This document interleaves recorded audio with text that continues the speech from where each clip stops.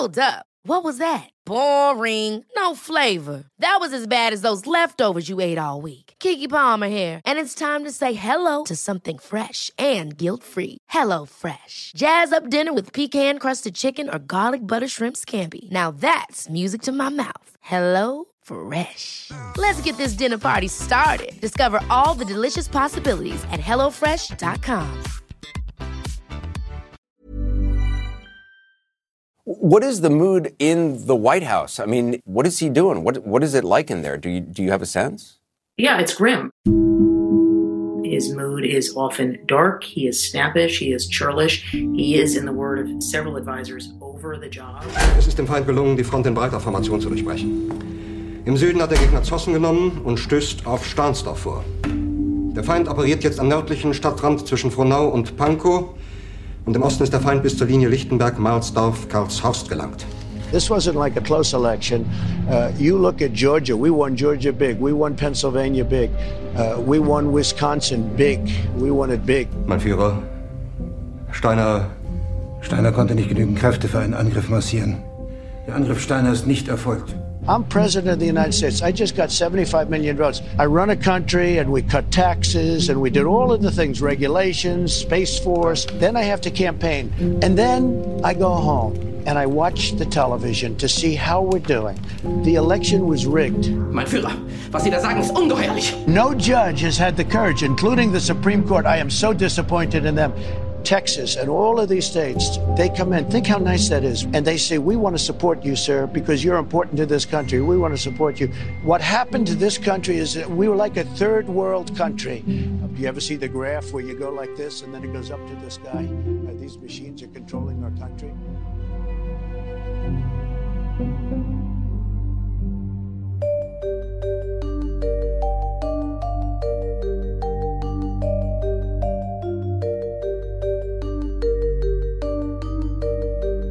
This is Intercepted.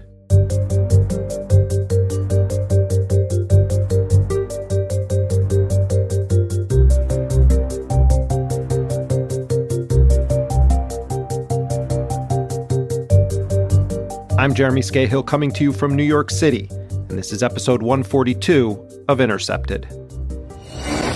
The wait for COVID disaster relief drags on. Right now, the infection levels across the country are the worst we've seen. Over 16 million people have been confirmed positive, and more than 300,000 have died. We have now surpassed 300,000 people who have died from COVID-19 in the United States alone. And as of this recording, Congress has yet to pass new legislation that would give desperately needed aid to people who are facing grave economic and health realities. Millions of people across this country are facing the loss of their health insurance, their homes, their ability to provide for their families. The situation is dire, with as many as 50 million Americans facing food insecurity, with Black and Latino families suffering at disproportionate rates. We already, by the way, passed a $4 trillion leveraged fund for Wall Street in March. So let's talk about the math here, because y'all got a $1,200 check. Wall Street got $4 trillion in access to liquid funds. At the same time, the Congress has just passed yet another massive defense spending bill with overwhelming bipartisan support. And while Donald Trump is on his way out the door, whether he likes it or not, his successor has been assembling a cabinet and transitional team that is replete with people who are tied to the war industry, big pharma, Wall Street, big agriculture. It's a cabinet filled with hawkish Democrats who were key players in some of the worst aspects of Barack Obama's time in office. Yes, there have been a few slots so far thrown to more progressive Democrats, but overall, this cabinet is largely shaping up to be one with deep roots in corporate interests. But none of this is surprising. This is who Joe Biden is. This is what the institutional Democratic Party has been for a long time. And the problem is not just in the forthcoming executive branch. These same dynamics have long been part of the governing strategies of House Speaker Nancy Pelosi and Senate Minority Leader Chuck Schumer. Joe Biden won the popular vote by some 7 million votes. But the Democrats fared pretty damn poorly in the 2020 House races. Their majority shrunk. The leadership of the party on Capitol Hill is out of sync with the overwhelming desire in this country for Medicare for all, for increased wages, for affordable housing. And worse than that, from Biden on down, powerful Democrats are spending significant amounts of energy attacking and blaming progressives while cozying up to their conservative allies. Because that's how they beat the living hell out of us across the country, saying that we're talking about defunding the police. We're not. We're talking about holding them accountable. And it is so clear that progressives are going to be constantly told Joe Biden is better than Donald Trump. Or progressives will be asked, would you rather have Donald Trump? As though this is any sort of line of defense against the corporatist agenda of their own candidates and leaders. This was the same weapon used to constantly hammer the left throughout Obama's 8 years in power. Do you want John McCain instead? Would you prefer Mitt Romney? The Democrats need to be judged not on how they compare to the Republicans, but on how they conduct their own policies in the world. There are going to be some major battles in the months and years to come against the obstructionist and right-wing Republicans. The Senate races in Georgia are very important. Removing Mitch McConnell as Senate Majority Leader would be a tremendous victory. But that will only be true if the Democrats actually adopt a radical plan of action. And recent history suggests that's far from guaranteed. There is also a major battle for the future of the Democratic Party between those who want to stick with the Schumer, Pelosi, Biden, Clinton, Obama way of running things, and those who want to fight to make the Democratic Party one that actually represents the interests of ordinary people in this country. Now, there's a legitimate debate to be had on whether our current system of campaign finance and corporate influence could ever produce such a party. But there is no doubt that there are some progressive politicians within the Democratic Party who believe it's a battle worth fighting. Joining me now is one of the most committed among them. Representative Alexandria Ocasio-Cortez represents New York's 14th Congressional District. That encompasses parts of the Bronx and Queens. She rose to prominence back in 2018 when she defeated one of Nancy Pelosi's top allies in the Congress, Representative Joe Crowley. That was an upset that sent shockwaves through the institutional party. Ocasio-Cortez recently sailed to re-election. I'm happy to welcome her back to this show. Alexandria Ocasio-Cortez, thanks so much for joining us here again on Intercepted. Of course. Thanks for having me. So I want to start off just with a really simple, direct question. Why on earth has the Congress not given more aid to the American people, particularly poor and working people in this country who are suffering during this pandemic? The last round was just a huge boondoggle for corporate interests and businesses. Why has there been no aid forthcoming to the American people right now? You know, honestly, I have been frustrated and heartbroken and very angry trying to figure out the answer to this question. You know, I think on one hand, it's very easy to say that Mitch McConnell and the Republican Party is extraordinarily barbaric, which is true. But at the same time, there is still something to be said for the fact that President Trump did want stimulus checks out. And we still even haven't been able to get those. And even in this package that's currently being negotiated, there aren't stimulus checks in the current kind of state of negotiations. And so why hasn't Congress done this? I think that there is a real lack of urgency, and where that lack of urgency is coming from, I don't even know. I don't even think that this is the kind of situation where you need to have suffered in this way in the past in order to understand how bad the problem is. You know, regardless of how overtaken any member of Congress may be by corporate interests, at the end of the day, you still answer to a constituency, and the vast majority of constituencies in this country are suffering. But I do think that there's a couple of things. One is that in that CARES Act in March, I do think that the Democratic Party, gave up a lot of leverage. We essentially gave away $4 trillion in leveraged funds to Wall Street. I was opposed to that then. I took to the House floor and stated my opposition on moral and principle. What did the Senate majority fight for? One of the largest corporate bailouts with as few strings as possible in American history. Shameful. The greed of that fight is wrong for crumbs, for our families. And the option that we have is to either let them suffer with nothing or to allow this greed and billions of dollars, which will be leveraged into trillions of dollars, to contribute to the largest income inequality gap in our future. There should be shame about what was fought for in this bill and the choices that we have to make. But even when I was speaking to my colleagues, I was also opposed to it strategically because this massive bailout that we gave away in March was everything that the Republican Party wanted. It was everything that Mitch McConnell wanted, that Steven Mnuchin wanted, that Wall Street wanted. And I knew that if we gave away the farm then, we would have very little leverage to get them back to the negotiating table afterwards. And I'm afraid that that is the situation that we're dealing with right now. Isn't this grounds, though, to take a stand and say, no, I'm sorry, Nancy Pelosi should not be the speaker and Chuck Schumer should not be the leader? Well, I do think that we need new leadership in the Democratic Party. I think one of the things that I have struggled with, I think that a lot of people struggle with, is the internal dynamics of the House has made it such that there's very little option for succession, if you will, and I think that one could just, I think it's easy for someone to say, oh, well, why don't you run? But the House is extraordinarily complex and I'm not ready. It can't be me. I know that I couldn't do that job.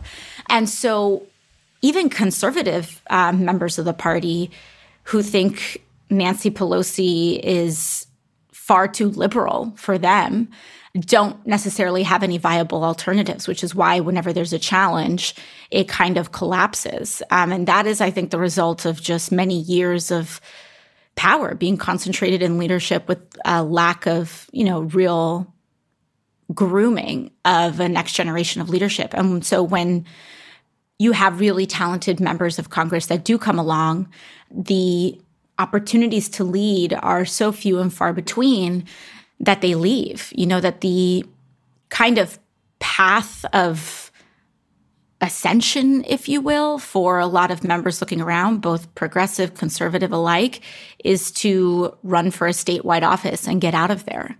And so what we're really dealing with, which is frankly something that we're not only dealing with last term or this term, but also the speaker has indicated that, she may be looking at transitioning and leaving at some point. And the left isn't really, making a plan for that either. So I do think that it's something that we really need to think about. Picking up on that, I wanted to ask you about another piece of legislation. And correct me if I'm wrong here, but you recently voted against the latest National Defense Authorization Act, correct? You voted against it. Yes, I did. And you were in the minority even in your own party. I think you were one of only 37 Democrats to vote against it. And this is part of a pattern, though, that we've seen through these 4 years of Trump, where we have the top dog Democrats in the country going on cable news and telling us that Donald Trump represents an existential threat to our democracy and our democratic processes, which I think a lot of liberals and Democrats would agree with that statement. But then they turn around and they team up with neocons like Liz Cheney, and they pass sweeping surveillance powers for this very president and his soon-to-be departed attorney general. They pass record-shattering military expenditures, but can't get $1,200 to suffering Americans. And I know you've been on the right side of this, but I'm asking, are you ready to say Pelosi and Schumer need to go? I mean, I think so. I mean, and the question is, like this year, for example, the hesitancy that I have is that I want to make sure that if we're pointing people in a direction, that we have a plan. And my concern, and this I acknowledge as a failing, as something that we need to sort out, is that there isn't a plan. How do we fill that vacuum? Because if you create that vacuum, there are so many nefarious forces at play to fill that vacuum with something even worse. And so the actual sad state of affairs is that there are folks more conservative than even they are willing to kind of fill that void. And so what I'm looking at right now is what steps do we take, both in structural changes, because a lot of this is not just about these two personalities, but they are also about the structural shifts that these two personalities have led in their time in leadership, the structural shifts of power in the House, both in process and rule, to concentrate power in party leadership of both parties, frankly, but in Democratic Party leadership to such a degree that an individual member has far less power than they did 30, 40, 50 years ago. And so, the answer is yes. The answer is we need to shift power. We need to make sure that we have a transition of power in the leadership of the Democratic Party, because I think that the hypocrisy you point out is so animating. Frankly, it's a huge reason why I ran for office and ran against a Democrat, because that hypocrisy can be just so rage-inducing for any person. For me personally, it was when I was waitressing and I would hear Democrats talk about why the Affordable Care Act was so amazing all the time and how this is the greatest thing ever and the economy's doing wonderfully. And frankly, it is the same trick that Trump pulls, which is, people touting the Dow as a measure of economic success when we're all getting killed out here. And so, do we need new leadership of the Democratic Party? Absolutely. But how do we ensure that when we shift, we don't even move further to the right?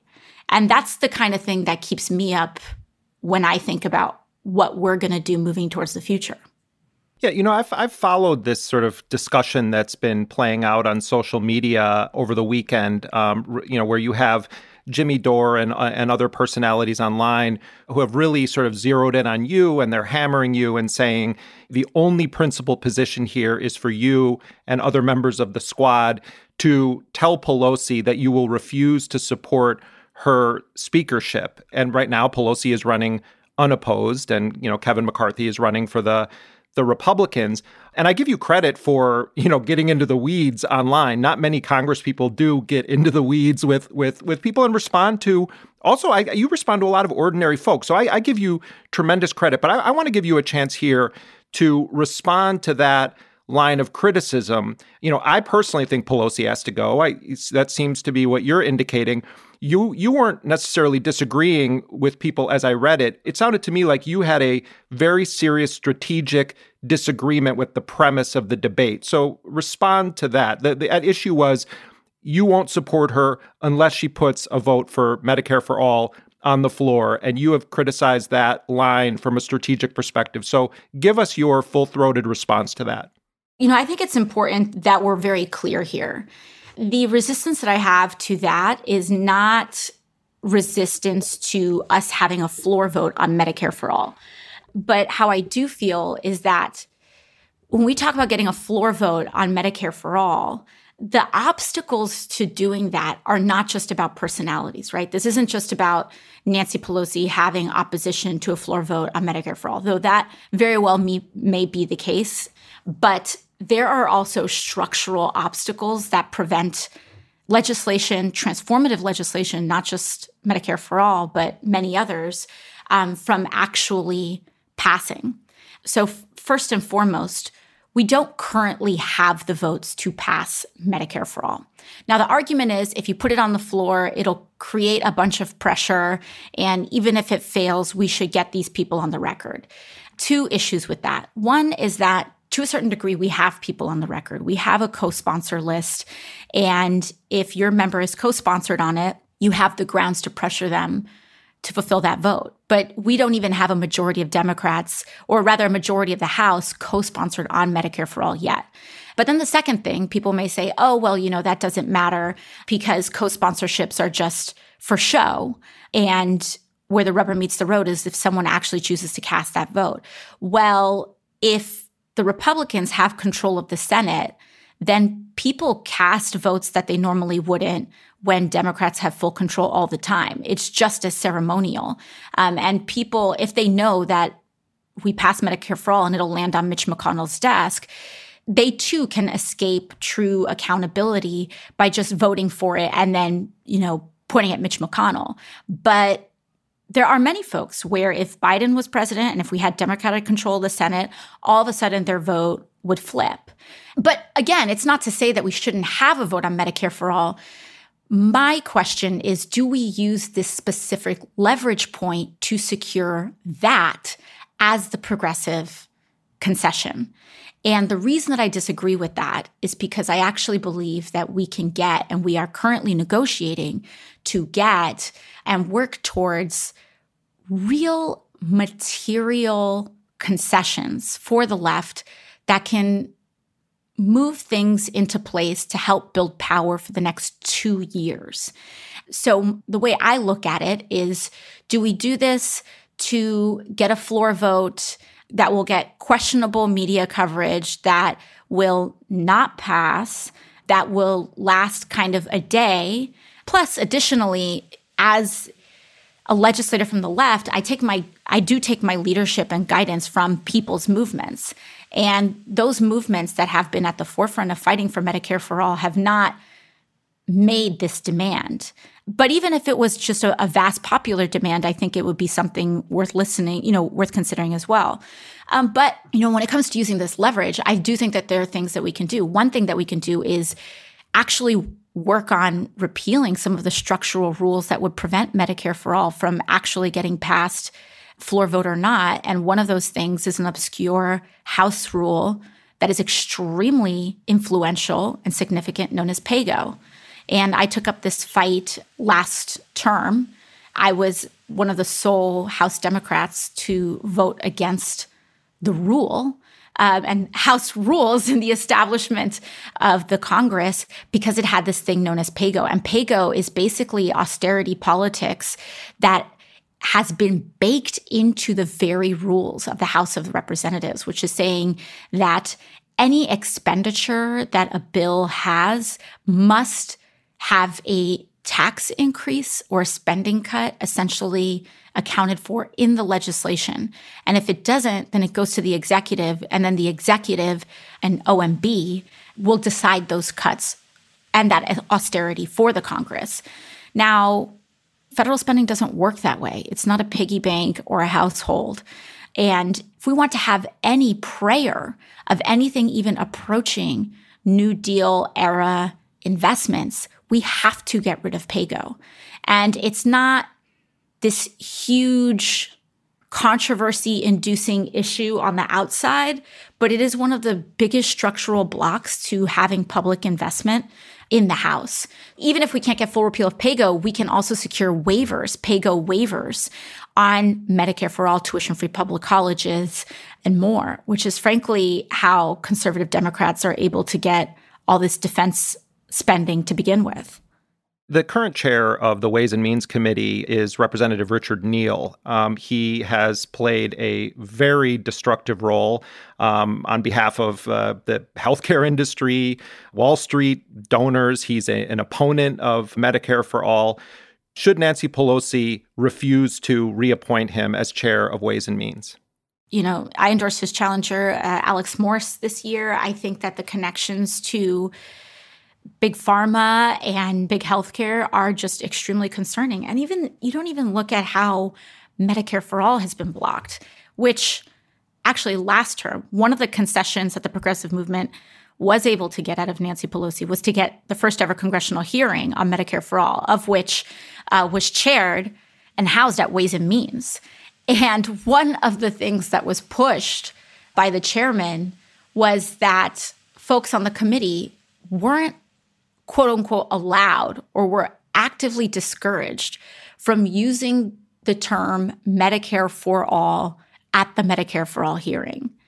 And so I think we need to shift a lot of our chairs. The way the Democratic Party determines chairmanship and leadership of committees is just I mean, it's a scandal unto itself. Even Republicans don't have the seniority chair rules that the Democratic Party has. And again, this is one of the reasons why actual talented leadership so frequently leaves the House, because committee leadership has largely been determined by two things. One, how long you've been around, and two, how much money you've fundraised. I remember last year I was at, you go through all this orientation stuff, and people have told the stories about how you get to orientation and it's recommended, they give you these recommended schedules of spending, 4 hours a day, calling wealthy donors, et cetera. But one of the other things that I remember I got that I was absolutely shocked by was a list of party leadership positions, from committee chair to caucus chair to, anything you can imagine. And there was literal money attached to it, a dollar amount attached to it. And it was just like a list. It was small business chair, oversight chair, financial service, and that was the amount of money that you were expected to raise for the party if you wanted to be considered for a leadership position. And so it sure sets up some perverse incentives, doesn't it? And to be fair, I don't believe they are absolutely binding, because I just don't think that there's a rule mechanism for that to happen, but they are strongly encouraged. And so that sets up some pretty awful incentives for leadership across the board if your main mode of leadership and the main way that the Democratic Party chooses its leadership is A, who's been around the longest, and B, who's able to fundraise the most from corporate interests. So, yeah, I think we need new leadership. I wanted to ask you for a moment about the transition and the transition team. And this sort of slipped in under the radar, but Politico pointed out that some of the recent additions to Joe Biden's transitional team were sort of distributed on the sly. There was no ceremony for it. And perhaps that's because they were people who are from Goldman Sachs, from McKinsey, from Boston Consulting. You look at some of the premier nominee positions. Tony Blinken, total Washington insider, starts this firm that literally brags that they have, a direct path to the executive office. You have, Avril Haines, DNI, being celebrated first woman DNI. She also is a defender of Gina Haspel, who was a key player in the torture and kidnap program run by the CIA. I mean, Representative Ocasio-Cortez, how do you make sense of this corporate revolving door that Biden is once again activating, and the fact that you have ultra-hawkish right-wing Democrats, including people that have been apologists for people who were involved with the torture program? I mean, it's horrible. And I think it's also part of a larger issue that we have right now, which is there's a lot of talk about, the Biden administration is bringing back a lot of Obama appointees, which, depending on where you are in the party, may sound nice, I guess. But I think what a lot of people fail to remember is that, we now have a Biden administration that's bringing back a lot of Obama appointees. But when Obama was making appointments, he was bringing back a lot of Clinton appointees. And so this is not just a revolving door of private industry, but it's a revolving door of just these same people for the last 10, 20, 30 years in a time when this emerging populism, and one of the main reasons, a huge reason why we got Donald Trump in the first place, in addition to just the racism that was waiting to be reanimated in this country, was just an extreme disdain for this moneyed political establishment that just rules Washington no matter who you seem to elect. And it's not just individuals, but it's an ideology and it's a way of doing things. And it's, this hand over fist self-dealing, and it's, this continued commitment to foreign wars that, frankly, people all across the political spectrum in the United States are sick of. And especially when it comes to foreign policy, we're really in an appalling state. This is why we had so many people, rally behind different Democratic nominees. But now the situation is like, what do we do? Because the fact of the matter is that the most conservative, I would say probably the most conservative Democrat in the field is the one that won. And so one of the things that we have to deal with is, A, the deeper cultural issues here, which is why it's not just elected Democrats, but it also seems like the Democratic electorate seems to believe that conservative Democrats are the ones that win. And it's almost as though our electorate is tricking itself. It's like we all know that we want something different, but we're so afraid of losing, or at least we're told that if we indulge what we want, we're going to lose. And so this is an issue that we're going to have to really organize around in terms of an electorate, but then publicly, we're absolutely going to have to resist because there is a consensus, and bipartisan consensus in Washington, as much as it is heralded, is almost always around Wall Street bailouts, extension of war, mass surveillance. Red baiting has just intensified throughout these past few electoral cycles. I mean, this has been something that corporate Democrats have always engaged in, but the lengths to which the other candidates for the Democratic nomination went to smear Bernie Sanders, digging up things he said about the Sandinistas in the 80s, or taking out of context things that he said about Fidel Castro. And then more recently, don't say defund the police. It's going to offend our Lincoln Project people. And it's like, I'm sorry, it was millions and millions of leftists in this country held their nose to vote for Joe Biden for president. The Lincoln Project didn't sway a single vote. And yet, what do we have? We have a right-wing Democrat in the White House coming up January 20th in Joe Biden. And we have a party that shits on the very people who put them in that position this time. Absolutely.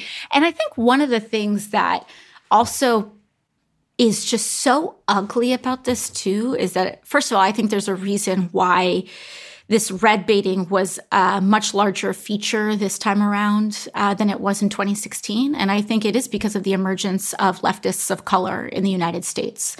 There's a very, very long and ugly history of the white political establishment in the United States red baiting in a particularly ferocious way when it is Black people and people of color that are organizing for popular power, and particularly on class issues in the United States. They did it to MLK, who was not a capitalist, was a democratic socialist. They did it to Malcolm X. And there's also just a very rich history of Black democratic socialist organizing in the United States. And all these folks that, we learn about as children in public schools were anti-capitalists. James Baldwin, Ella Baker, MLK, Malcolm X, and they saw the writing on the wall of just the social destruction, the just chasing of concentrations of capital was bringing and is bringing to this country. And so when Democrats start to engage in this red baiting, and they engage in this, these protesters are gentrifiers or they're white people, essentially erasing all left activism of color in the United States. They may not know it, or maybe they do know it, but they are also participating in a very ugly legacy of white supremacy in this country. The other issue with that is that it's because this political class and this kind of larger power in the Democratic Party, they have to blame defund the police because their actual political execution is so sorry and it is so poorly done, thanks to a lot of the nepotism in Washington, because they're relying on these consultants that are not, frankly, very performance-driven, that if they acknowledge that they're the ones who failed, then what recourse do they have? What claim to authority do they have? So they have to engage in this red baiting.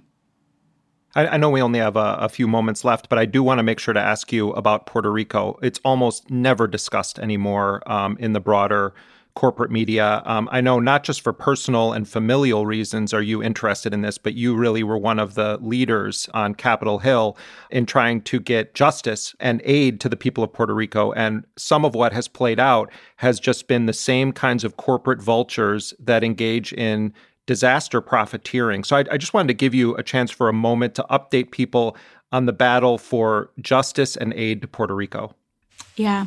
One of the reasons I also think that this is so important and what's going on in Puerto Rico is so important is because I also think that it's a test run for exporting this model to municipalities in the United States. And in fact, it already has happened. So, for folks who may not be aware, Puerto Rico is a colony of the United States, and one of the most modern manifestations of that colony, frankly, happened under the Obama administration with the PROMESA Act, where under the PROMESA Act, which was passed under Democrats, we essentially took away the island's fiscal power that it has over itself, which is one of the core indicators of sovereignty for any area. Even a town or a state has power over its own kind of fiscal decision making.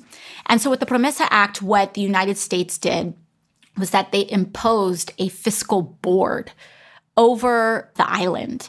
And many of the people appointed to this fiscal board are just Wall Street folks that are trying to maximize profits. They're extensions of kind of this vulture fund complex.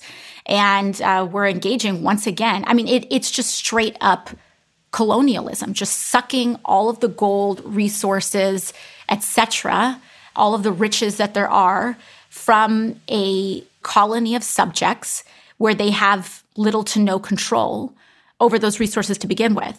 And so one of the things that we've done is that I've partnered with Congresswoman Nydia Velázquez, who is long committed to independent self-determination of the island. She's my congresswoman. I live in her district. And we've kind of authored an actual process for real self-determination, not just these plebiscites that you hear about that are not very disciplined in their rollout, and to actually pursue a process of self-determination. But again, the reason why this is important is because when we look at what happened with Flint, Michigan, and all of these families that were poisoned by their own government, this was the mechanism. Flint essentially became a ward of the state, if you will. And these counties and these municipalities, when their fiscal power is taken from them and gets handed over to some board that then gets stuffed with corporate interests or whose interests are just not aligned with the health and safety of actual people on the ground, these are the decisions that get made. And this is how people's water gets poisoned, which is happening in Puerto Rico. This is how people get sick, and this is how a lot of just extraordinary environmental injustices get executed on, because these things would never happen with the actual consent of the governed. And that's what's happening right now in Puerto Rico. But my fear is that they're just perfecting this model. And when municipalities get on the brink of bankruptcy, which is being precipitated by lack of COVID response and state and local funding, we're looking at private equity takeovers of our neighborhoods. And that is, it's just one indication and one example of why it is so important to understand that our destinies are tied. Our destinies are tied to people impacted by our foreign policy. Our destinies are tied with people who are still impacted by the imperial and colonial legacy of not just the United States, but imperial powers overall. And, that's why these things matter, because when we allow them to happen, we are giving permission for them to happen to us. Final question for you, Representative Ocasio-Cortez. There's discussion right now about Donald Trump using the pardon power in the waning days of his administration, and primarily it's focused around potentially preemptively pardoning members of his family or his inner circle. But I wanted to ask you, and this could apply to either Trump or Biden, if you believe that these individuals should be pardoned. Julian Assange, Edward Snowden, Reality Winner, Daniel Hale, and others who have been charged under the Espionage Act because of leaking or publishing information that cut to the heart of some of the crimes of the American empire committed abroad. Should all of those people be pardoned by either Trump or Biden? I do believe that Edward Snowden should be considered. I think there are considerations and concerns around Assange, to just be completely frank. But I think the use of the Espionage Act, I believe the Obama administration was correct in declining to use the Espionage Act to pursue charges. And so, I would agree with these assessments. And I think, while I understand there's kind of debate in many areas on this, but I think that it was a part of the authoritarian shift in the Trump administration to specifically levy the Espionage Act against these individuals. Right. I mean, I'm not trying to, to get you to endorse Julian Assange. I meant to ask it in a very narrow, and I've also expressed some of my own opinions on this, but in terms of the narrow question on the weaponizing of the Espionage Act, which was not written to go after whistleblowers against all of these people. I mean, do you think it's appropriate to charge these individuals under the Espionage Act? No, I do not. Clearly, and I think this is a project worth pursuing, is that clearly our laws around whistleblowing, leaks, etc., are not only flawed, but one of the issues that we have is that all these folks are being lumped in as though every situation is the same. And that is because our laws are written to treat them the same, and they're not.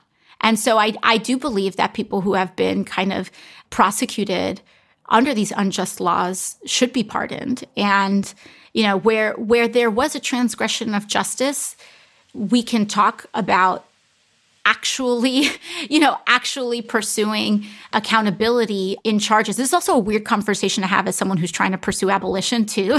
Yeah, of course. It's like, of course. So I want to put that there as well, because it is a struggle. How do you deal with these situations? But the Obama administration was also extremely aggressive towards whistleblowers, and whistleblowing, the current structure of how you actually whistleblow, is still controlled by a political establishment of some sort, And so whistleblowing, our current pathways work okay under a threat like Donald Trump, but they don't work as well, in my opinion, under Democratic administrations.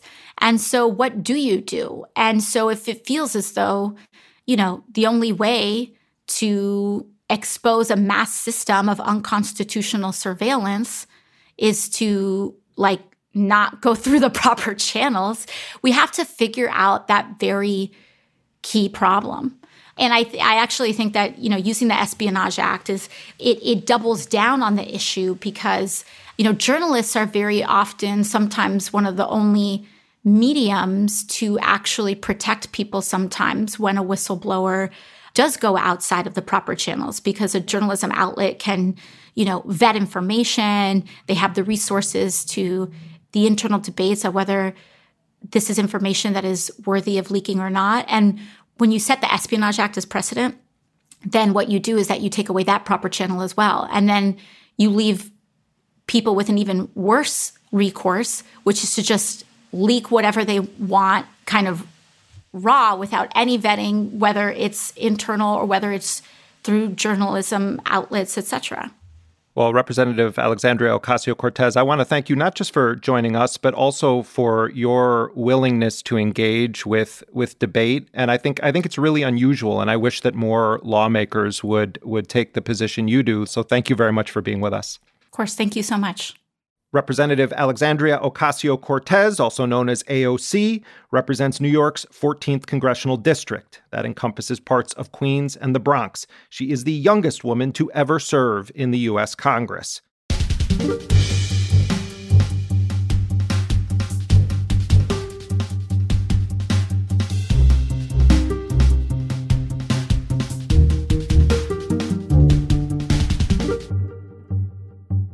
Millions and millions of families who are scared to death that they're going to be evicted from their homes, and join the 500,000 people in America who are already homeless.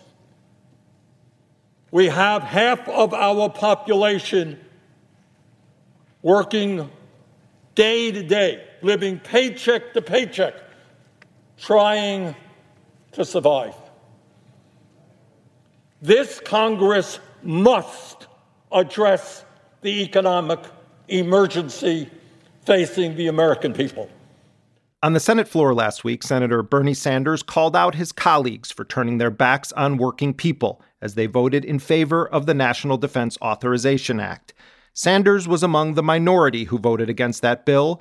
It authorized more than $740 billion in so-called defense spending, while nearly 9 months have passed since the Senate last provided relief to the millions of Americans impacted by this pandemic. Congress is currently considering a new COVID relief bill, but remains divided on aid to state and local governments, direct payments to millions struggling to make ends meet, and corporate liability protections.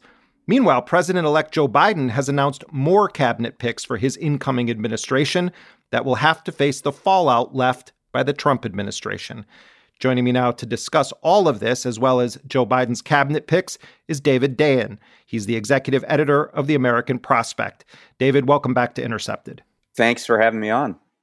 What do indicators tell us about how people in this country are being economically impacted at this stage of the pandemic? Where are we with job loss, food and housing insecurity, basically overall inequality in this country?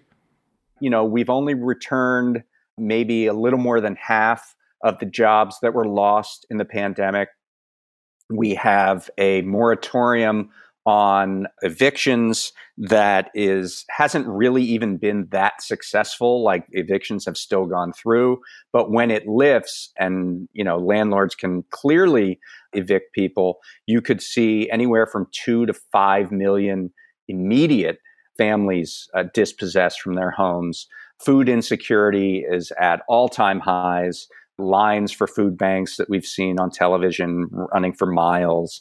So you have, you know, on the one hand, this expectation of a burst of economic activity, which is shown in the stock market, which is why it has been accelerating throughout this pandemic, but is poised to even go higher.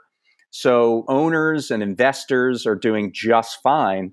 But then there's this large group of job loss, which is particularly concentrated in the low-wage sector. There are statistics that show that for high-wage jobs, there's been almost no job loss on net between March and today, whereas in the low-wage sector, all of the job loss is concentrated.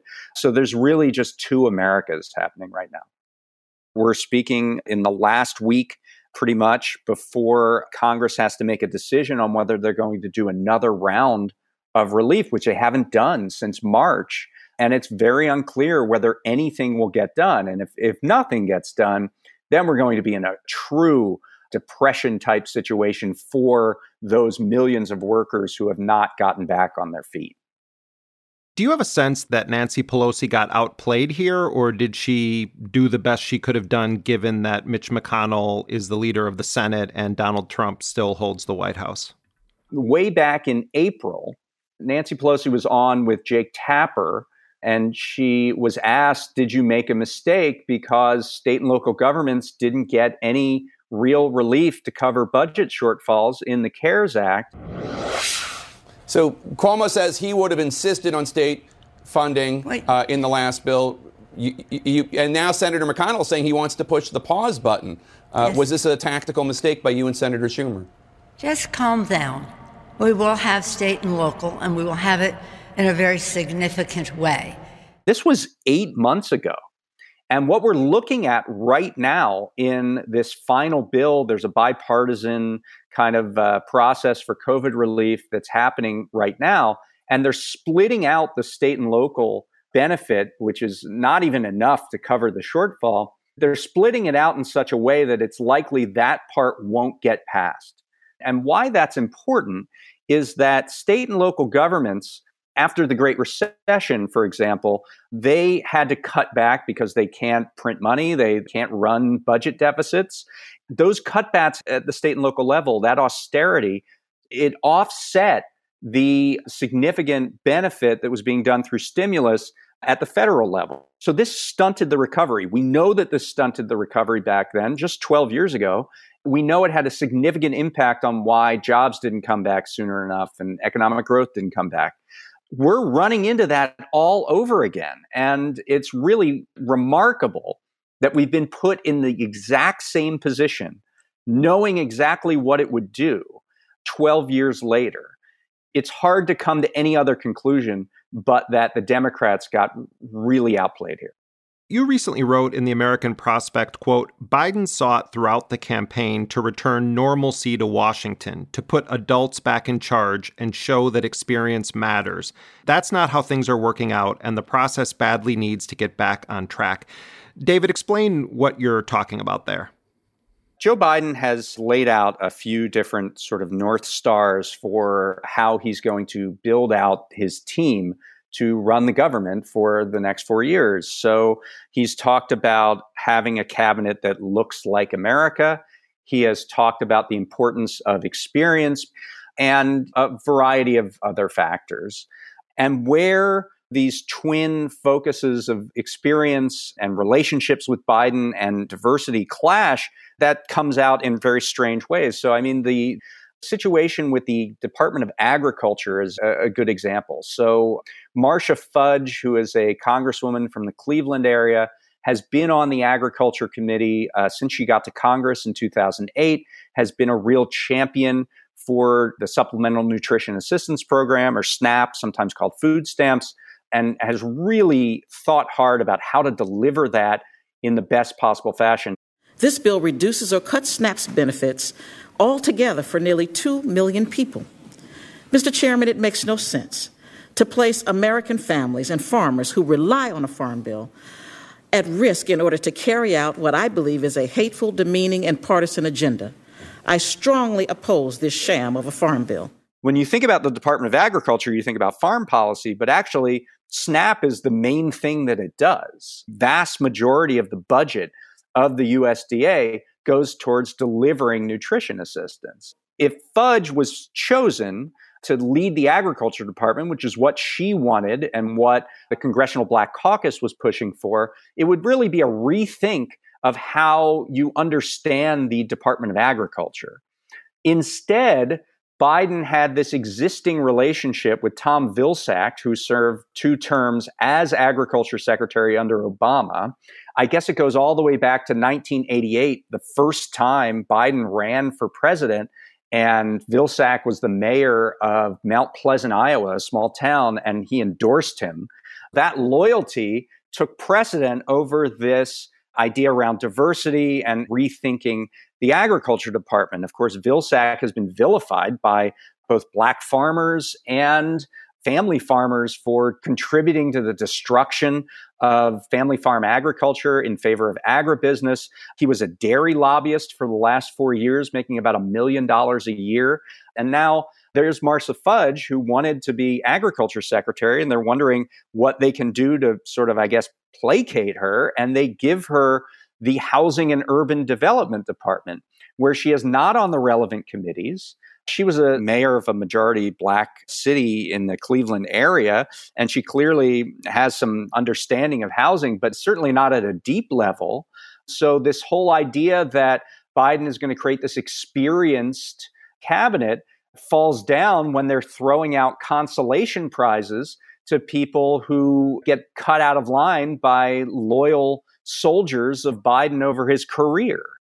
My colleague Ryan Grimm recently published this video chat that Joe Biden had with NAACP officials and others, where the Vilsack nomination was one of the major points of contention on that call. If you consider the victory that you appreciated in Georgia, it was around 12,000 votes.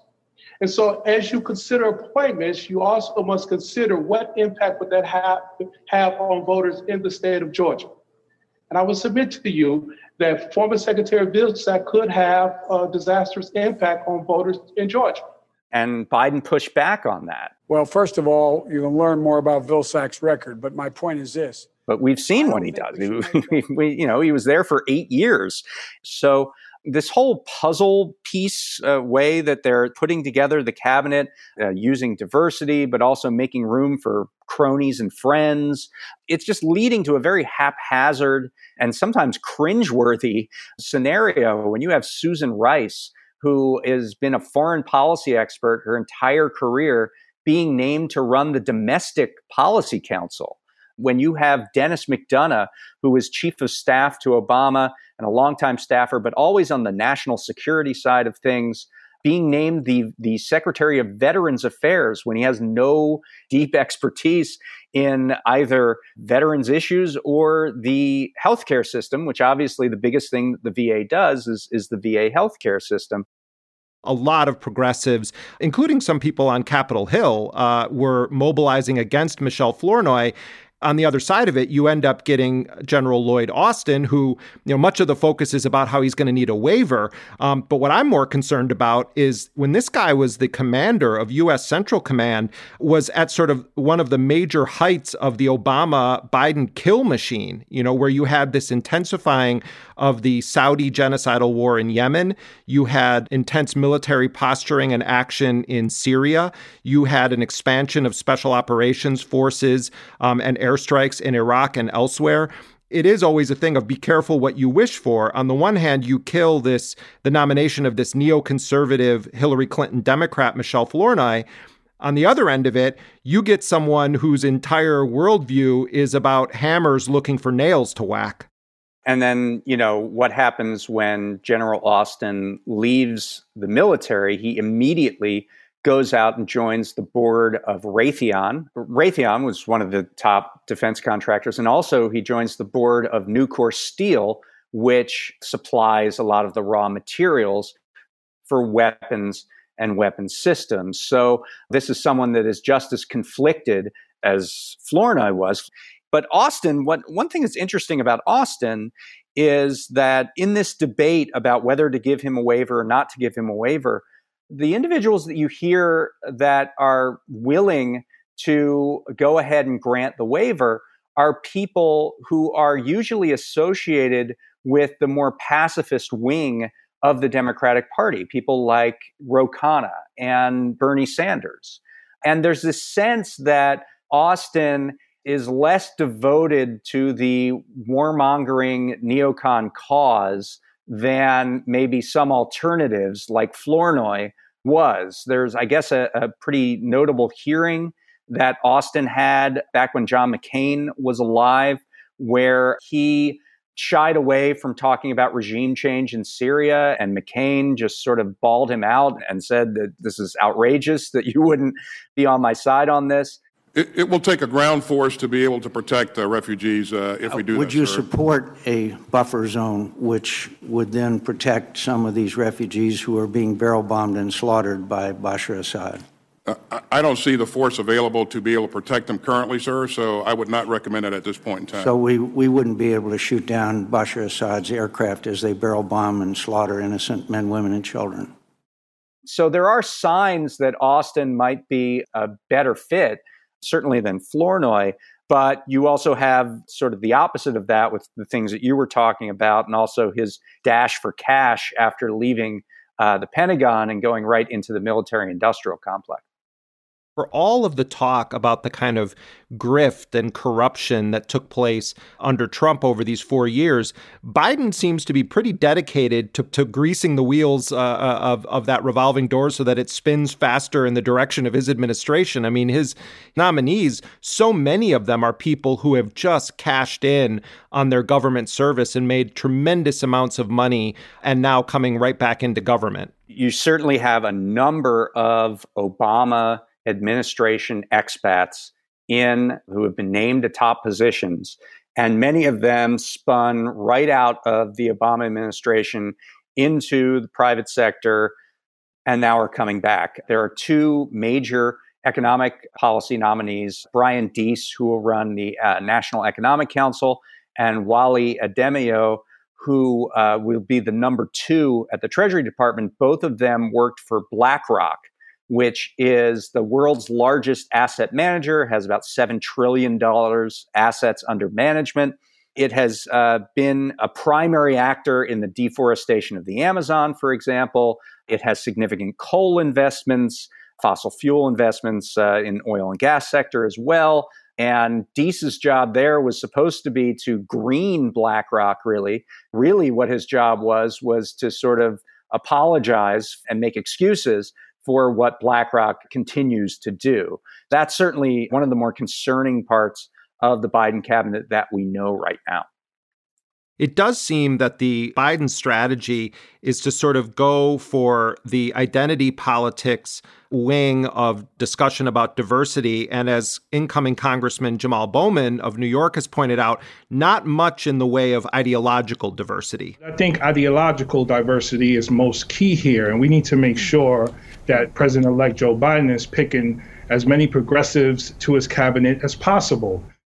They have definitely foregrounded identity over ideology. I've been able to see the application for sub-cabinet level positions, applying for a job within the Biden-Harris administration. And there are a significant number of questions on that questionnaire about identity, not just gender and race, whether or not you were a first-generation immigrant, for example.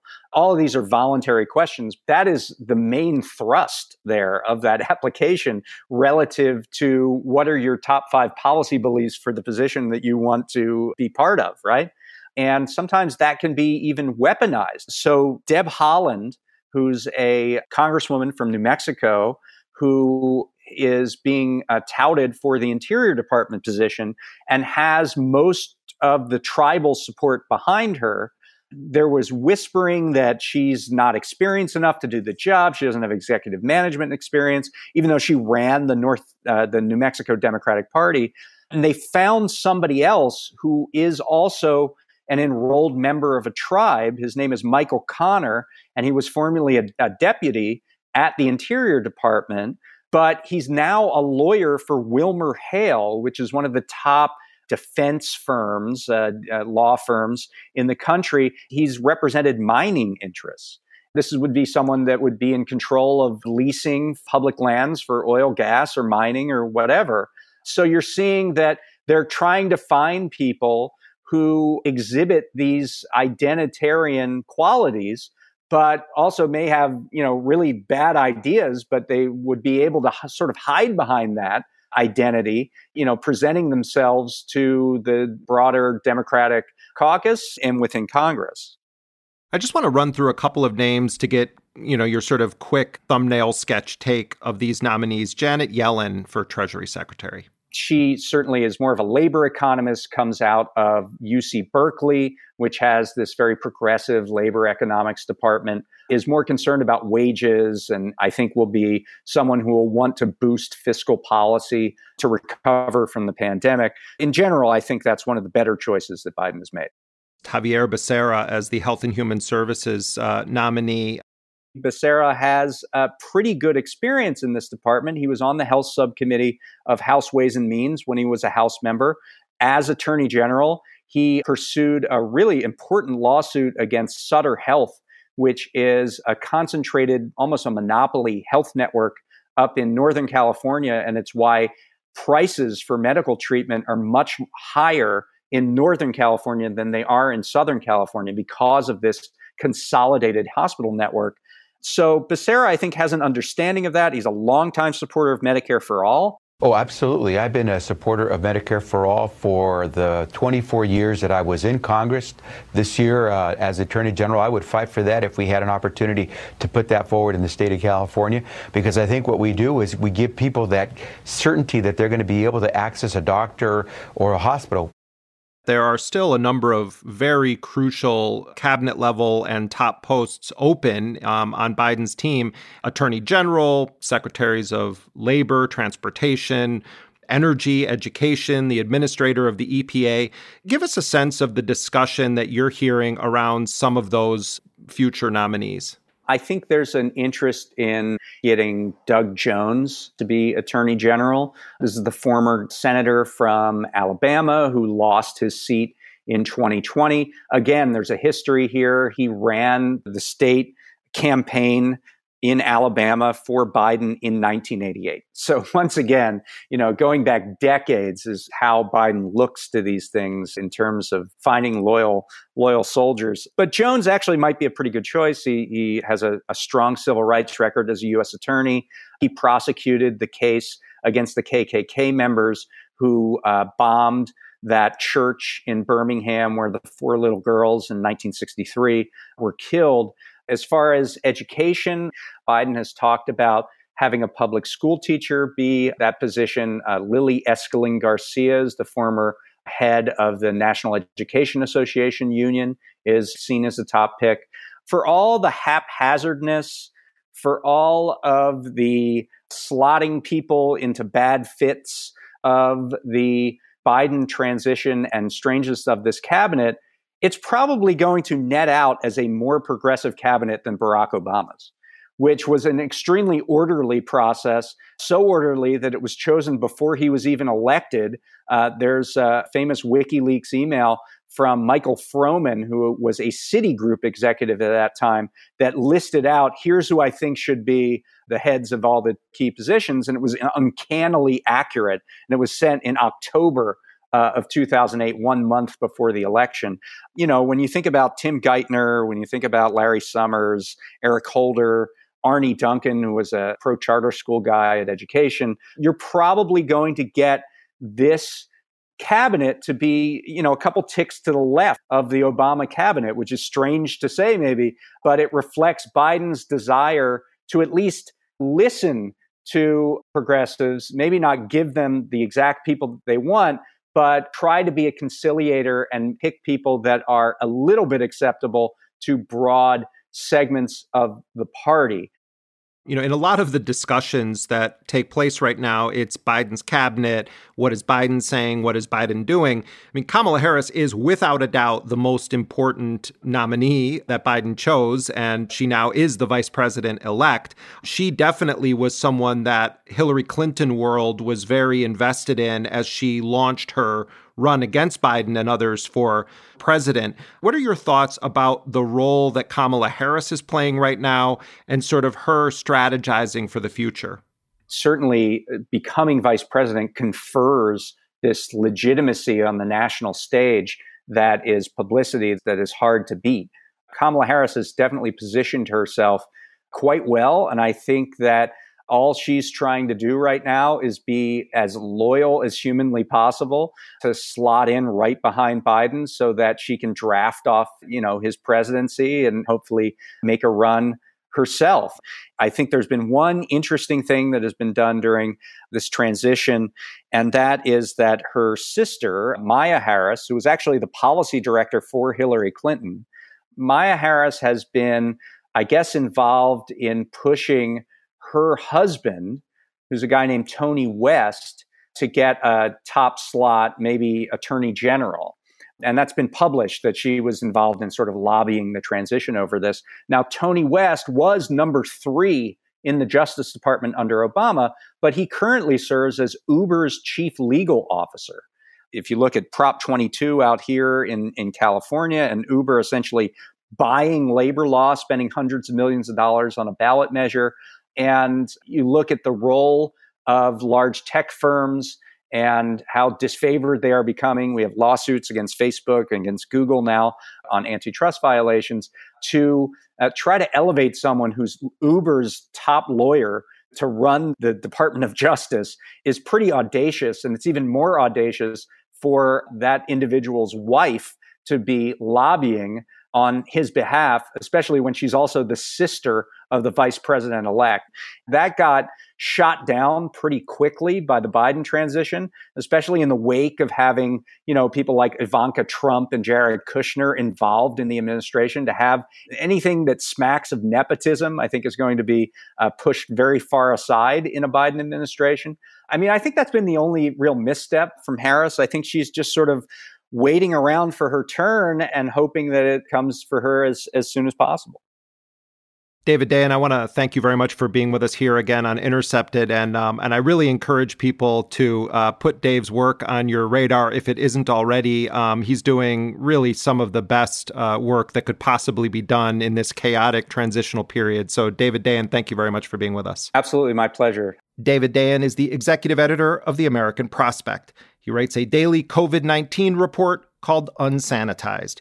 You can find that at prospect.org. You can also sign up at prospect.org to get Unsanitized as an email newsletter. David has a new book out. It's called Monopolized: Life in the Age of Corporate Power.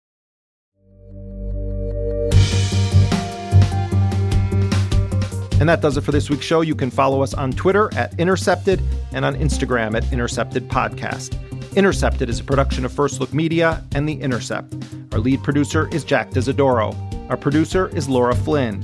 Elise Swain is our associate producer and graphic designer. Betsy Reed is editor-in-chief of The Intercept. Rick Kwan mixed the show. Transcription for this program is done by Lucy Croning and Emily Kennedy. Our music, as always, was composed by DJ Spooky. Until next time, I'm Jeremy Scahill.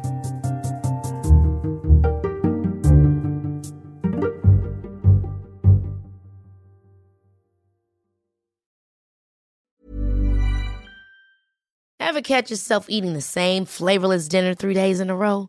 Dreaming of something better? Well, HelloFresh is your guilt-free dream come true, baby. It's me, Keke Palmer.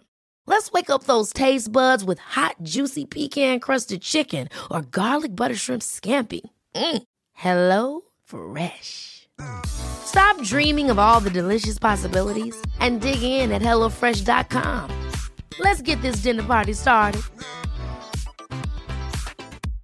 Hey, I'm Ryan Reynolds. At Mint Mobile, we like to do the opposite of what Big Wireless does. They charge you a lot, we charge you a little. So naturally, when they announced they'd be raising their prices due to inflation, we decided to deflate our prices due to not hating you.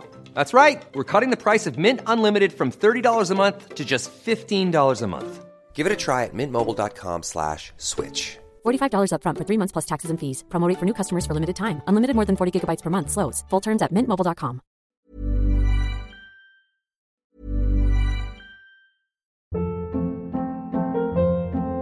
Hold up. What was that? Boring. No flavor. That was as bad as those leftovers you ate all week. Keke Palmer here, and it's time to say hello to something fresh and guilt-free. HelloFresh. Jazz up dinner with pecan-crusted chicken or garlic butter shrimp scampi. Now that's music to my mouth. HelloFresh. Let's get this dinner party started. Discover all the delicious possibilities at HelloFresh.com.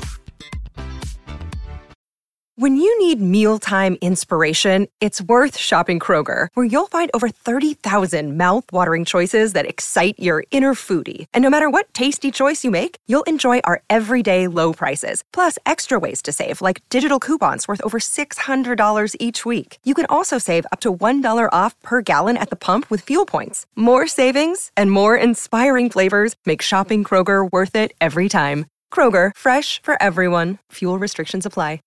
When you drive a vehicle so reliable it's backed by a 10-year, 100,000-mile limited warranty, you stop thinking about what you can't do and start doing what you never thought possible. Visit your local Kia dealer today to see what you're capable of in a vehicle that inspires confidence around every corner. Kia, movement that inspires. Call 800-333-4KIA for details. Always drive safely. Limited inventory available. Warranties include 10-year, 100,000-mile powertrain and 5-year, 60,000-mile basic. Warranties are limited. See retailer for details.